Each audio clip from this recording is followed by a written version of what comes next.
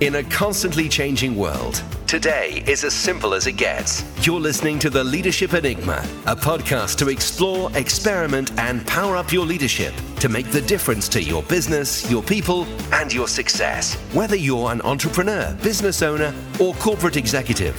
Each week, we dig deep into global experts, academics, rising stars, ambitious upstarts, and disruptors. Now, here's your host, Adam Pacifico. So welcome to another episode of The Leadership Enigma. And this episode is about all of those questions that we ask ourselves as leaders under the term impact. So I'm delighted. I've got Keith Douglas with me today, who's the Executive Vice President at MasterCard. Keith, welcome. Hello, Adam. Thank you very much for having me. It's a pleasure having you. Now, this is a great topic about leadership impact. Tell us a little bit about the context of your role first, if you would. Sure. Well, as you said, I work at MasterCard. I lead a business line on our merchant services side of our business. So for that, it means I'm managing a cross-functional team globally across many time zones in over 100 countries. Wow. Okay. So impact's a big issue for you then. Absolutely. It keeps me busy for many hours of a day. Now, there is a wonderful quote that you have that really sums up this subject. So give us the quote, Keith. I will indeed. So the quote is, if you think you are too small to make a difference, try sleeping with a mosquito. I do love that quote. Yeah, it's an African proverb that was used to help me understand the impact I have as an individual and, of course, as a leader. And why has it resonated with you? Well, it's resonated with me because it's helped me think about that impact, recognizing who I am, the type of individual I am, and helping me think through how I can bring my value, my uniqueness to leading teams and leading people. Now, you've been through multiple leadership roles in your times, and now you're at a senior leadership role. So at what point did this become, acute perhaps is the wrong word, but what point did this become an issue for you to really focus on? Yeah, it's probably going back about 10 years now. Okay. It was a time in my career when I was thinking about what next, recognizing that I had learned a great deal, recognizing, that I enjoyed leading teams. But of course, I wanted to ensure that the impact I was having while leading a team was greater, bigger, stronger, and therefore I spent some time with mentors and a coach thinking through, what is my impact and how do I make the most of that? So Keith, I know you have a view in relation to you as a multiplier, multiplying your leadership. What are your thoughts in relation to that? Yeah, no, absolutely. Good point. I think when you think about impact, it's not just the impact you have on those that you're speaking to or those that are part of your direct team. You got to realize that your impact as a leader will go beyond that. Will go to the teams that they lead. So that's the multiplier effect. And consequently, you have to be very conscious of that. Your impact as a leader is not just about how you influence your direct reports, but in turn, how they influence their teams. And that's what I mean by the multiplier effect. And being really mindful of the impact you as a leader has, not just on you, but on not just on your direct reports, but on your broader team. Right. Now, much is written or has been written historically about, strong leaders and alpha personalities and the great extrovert. Yeah. And we know in reality that, yes, there are some leaders like that, but it's a nonsense to think those are the critical ingredients. You also have some thoughts in relation to the entire extrovert and introvert. Yeah, no, absolutely. As I was thinking about this and continue to think about this, you got to recognize who you are. And how you behave and how you interact and how comfortable you are across that spectrum. And if you look at that classic kind of introvert to extrovert spectrum, yes. I know where I sit, but I've got to, and that's probably more on the introverted side than the extroverted side. So okay. In order to ensure that the impact I have is what I need it to be or want it to be, I've got to be cognizant of that, cognizant of my core and how I interact, and therefore ensuring that my style or approach to leadership reflects that. And how has that changed over times? Because you've now become an experienced leader over time, but we all start somewhere. And some people might be listening to this and saying, well, I'm about to adopt my first leadership role. And they too are more introverted and they might be thinking there are big alpha personalities around me. So how have you changed your style or your level of awareness as the years have gone by? Yeah, no, a great question. Whether, to your point, it's somebody who is, engaging in their first leadership role, or somebody like me who's engaged teams in multiple roles, Mm-hmm. then I've found a very simple framework that's certainly helped me, and that framework has been shaped and guided by others, whether they are colleagues, mentors, coaches. But it's a simple framework to help me understand the impact that I have or can have on others, and to your earlier point, and ensuring that I can be a multiplier effect or have a multiplying effect as a result of that. Now, So I think there are 3 components to this, aren't there, Keith? there are. Which is great. I always like a 3-point plan. Yeah, no, exactly. Keep it simple, and never go beyond the 3. No. So let me explain to you what those 3 are. Please. What's the first one? First one is finding and knowing your edge. Okay. The second one is using that edge to set out your guiding principles. And then the third is use those principles to help you define your leadership manifesto. So they're the 3 Great. component parts. Thank you. All right. Well, let's go for number 1. So this is about your edge. Help us understand that. Yeah. So in simple terms, what do I mean by that? Well, if I take a step back, I mean, your only job while you're on this planet, in the context of your career, is to be good as you can be at being you. And this is your edge. And I guess part of the challenge is understanding what that is. And that kind of can change over time. But nonetheless, understanding that edge is really your key point of differentiation. Okay. And certainly can be used, as we discussed earlier, to define, you as a leader. And how long does it take you to start to crystallize that? It did require a period of kind of self-reflection, and I, used a variety of different themes to help me think through what that edge is. And I'll come to those themes in a second. Okay. But that was the start point, and I continue to reflect on it year over year, because clearly as you become more comfortable in what you do, as you develop new skills, as you experience different things, then this impacts your edge, or how you use that edge to be as impactful a leader as you can be. But back to those themes for me that I kind of thought about and helped me crystallize what that edge was, was 1, the presence I had, 2, the level of charisma I had, 3, confidence, 4, how did I find my brand? Right. Personal brand, absolutely. Yes. 5, the humility that I have in how I conduct myself. 6, what level of curiosity do I bring? And kind of the final one is just thinking about me, the self. And again, I'm not looking for a particular point out of those, but those thinking about those things helped me define what I felt was my edge, and I continue to reflect on that, year after year, particularly as I grow older. Sometimes some may say wiser, but certainly as I experience different things, not only how I lead, but how I'm being led by others. Now, I love those themes, Keith. I mean, they certainly resonate with me because in many ways, I think they're starting to describe human-centered leadership as well. Now, I know you. I've been lucky enough to work with you on some leadership programs within the organization, but I think there's a real element there of human-centered leadership that those themes start to describe. I completely agree, Adam. And I think the key thing for me is once you get there, you need to have the courage to follow your edge. No, that's so true.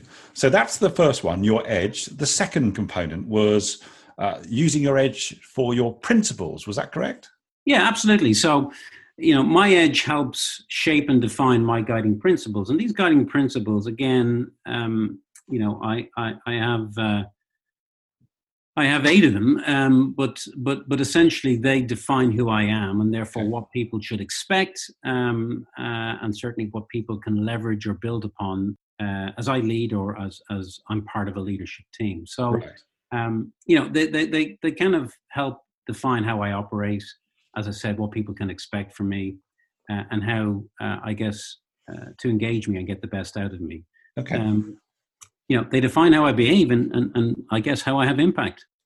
Well, in many ways, when you say they define how you behave, that's how you almost hold yourself accountable then. Exactly. Yeah. Okay. I think that's hugely important. You've got to lead by example, and this helps at least define for those who work with me or for me or work alongside me. What to expect from me. So, what are those 8 themes, or are those 8 ingredients under this section, Keith? Yeah. So let me quickly go through them. Firstly, is to be present, and I'm talking about me here rather than a team. So be present. That really is to always show up and be in the moment. Right. The second is the importance of sharing and for me to share. So why? So that I can empower others and also learn from failure. Third is to lead, as by doing so you get to choose the narrative that defines you. Right. Fourthly is kind of be decisive. You've got to make decisions or encourage others to make decisions, and certainly don't wait until it's too late. No procrastination. Exactly. The fifth is provoke, which sounds like an odd principle, but back to what I said earlier about being more on the kind of introverted part of the scale. Then when I provoke, I'm basically challenging myself and others, and that certainly generates a different type of kind of response and engagement, because people don't necessarily expect me to do that. Okay, and I love that. I find it a useful way for me to come out of kind of my shell and to challenge. Another one is think. This is number 6, isn't it? This is number 6. Sorry, yeah. Think, don't just do. Because I have an opinion, I have a point of view, and I should be able to shape that and shape what it is we're deciding, not just act upon it. And that's having the discipline to take some time out to think, isn't it? Rather than just the action bias that we see so often in leaders. Yes, exactly. Finding the time to do that is hugely important, and certainly I think helps define that impact or that leadership narrative. Right. The 7th is be first or be right. You have to choose carefully there, but this kind of links to being decisive. Get on and do something, or take the time to ensure that what you're doing is the right thing. Either way, it's about action and being action orientated. Great. And then the final one, which is hugely important to me, and I know that you've experienced this in some of the work that we've done together, is I'm a firm believer in together is better. And that really is about ensuring that as a principle, I harness the power of the team. Well, I think you're giving people in this episode a rather wonderful Routemap for leadership impact. So it's great stuff. And listen, I try and live up to those principles. I don't always. You have good days, you have bad days. Sometimes you feel a need to cut a corner, but I think on the whole,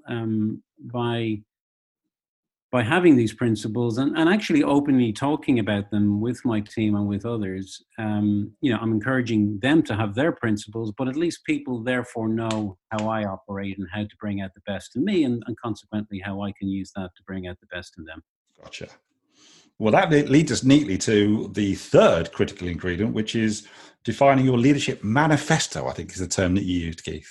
Yeah. So let me kind of, these logically follow 1, 2, and 3, needless to say, but, the guiding principles help me define my leadership manifesto. So I'm turning from myself to others, and certainly gives, I think, others a sense of how I like to lead, and consequently, the role that they can play, or how they can challenge, or how they can support me in that process. Right.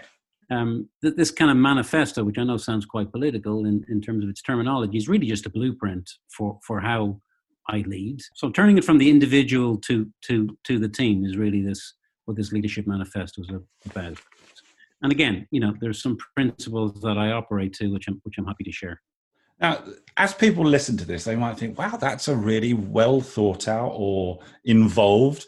They may even think it's complex in some ways. But for me, what this is evidence is that, I spoke to John Amici and he talks about leadership is energy expensive. And you as a leader have had to expend energy in thinking about this and breaking this down in order to have a route map for yourself and an accountability plan, essentially. Yeah. No, listen, I hope it doesn't come across as sounding overly complex. Yes, there are multiple steps here, but in essence, it's a really simple framework, which is really talking about helping you define your impact. Back to the topic of the discussion. And yes, you have to invest time. It goes without saying, but I did invest a considerable amount of time, 10 years or so, around this, but I've certainly seen the benefits, both personally and professionally as a result. It differs for people. These the leadership principles I talked about, the edge, and what I'll talk about the manifesto. These are things that are kind of grounding me now in my psyche.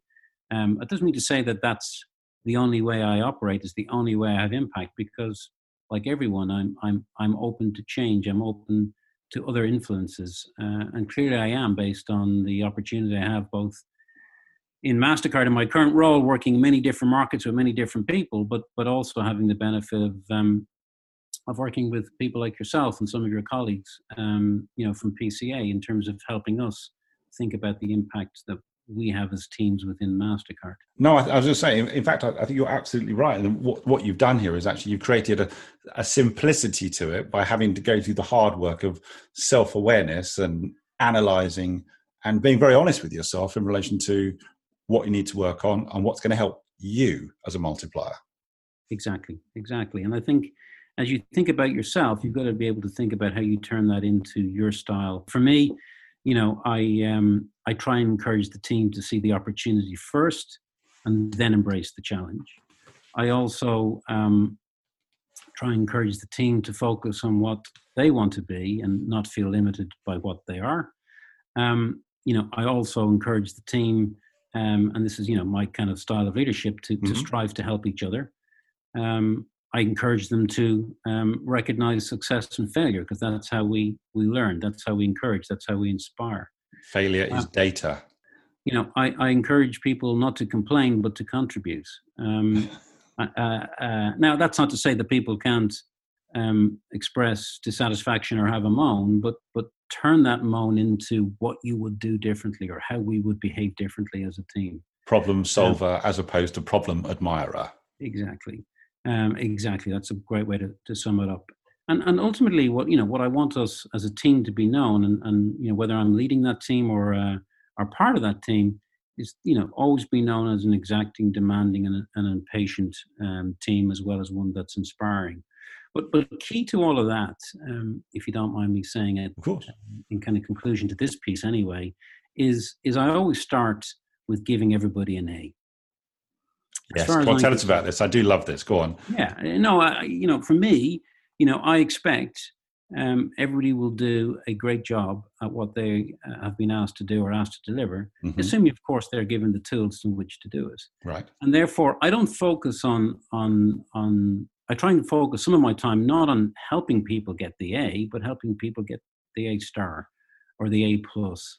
How to bring that extra edge or that extra ingredient of success to what they're trying to drive. It's quite a nice mindset, isn't it, for a team? Yeah, and let's empower people. Let's give people the room and the scope to do what it is they're good at doing.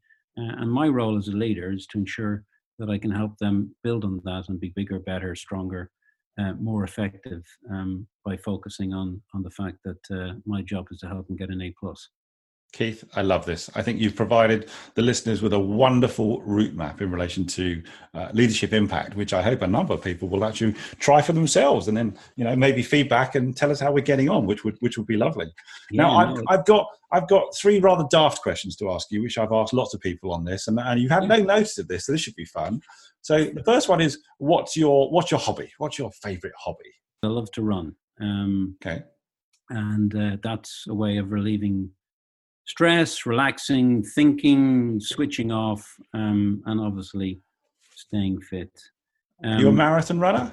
I am not, but I'm a half marathon runner, so I do run long distance. Pretty good in my book. Exactly. So, albeit a little bit constrained in this current environment about the length of my runs, but as I think about another way to kind of relieve stress and to switch off, I love going to see my beloved Arsenal play with my son. That way, I can sit back and take it in. Although sometimes that drives a bit more frustration than it should. Yeah, we've already had a few people talk about their hobby being certain football teams that will remain nameless. So, okay, the next question is, what's your favourite word? Aha.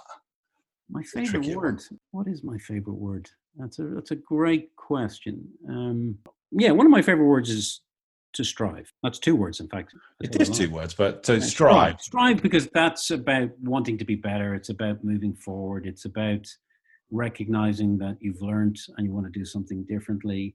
It's about how you help others, and it's about how you help yourself. So strive. Like that, which is the essence of you. And I can say that because I know you. And here's my third question is, what would be the best piece of advice that you would give your 21-year-old self? How about that one? Best advice to your 21-year-old self. So the advice I give myself, there's no right or wrong. Mm-hmm. You are no more important or less important than anyone else. You're just different. And different is good. Different is good. Absolutely. Keith, love it. You've been an absolute star. Thank you so much for spending the time on the Leadership Enigma. And I hope you'll come back to us as well later on in the series, and we'll revisit some more leadership themes. I'd love to, Adam. And thank you very much for having me on the podcast. Much appreciated. Take care now, Keith. Goodbye.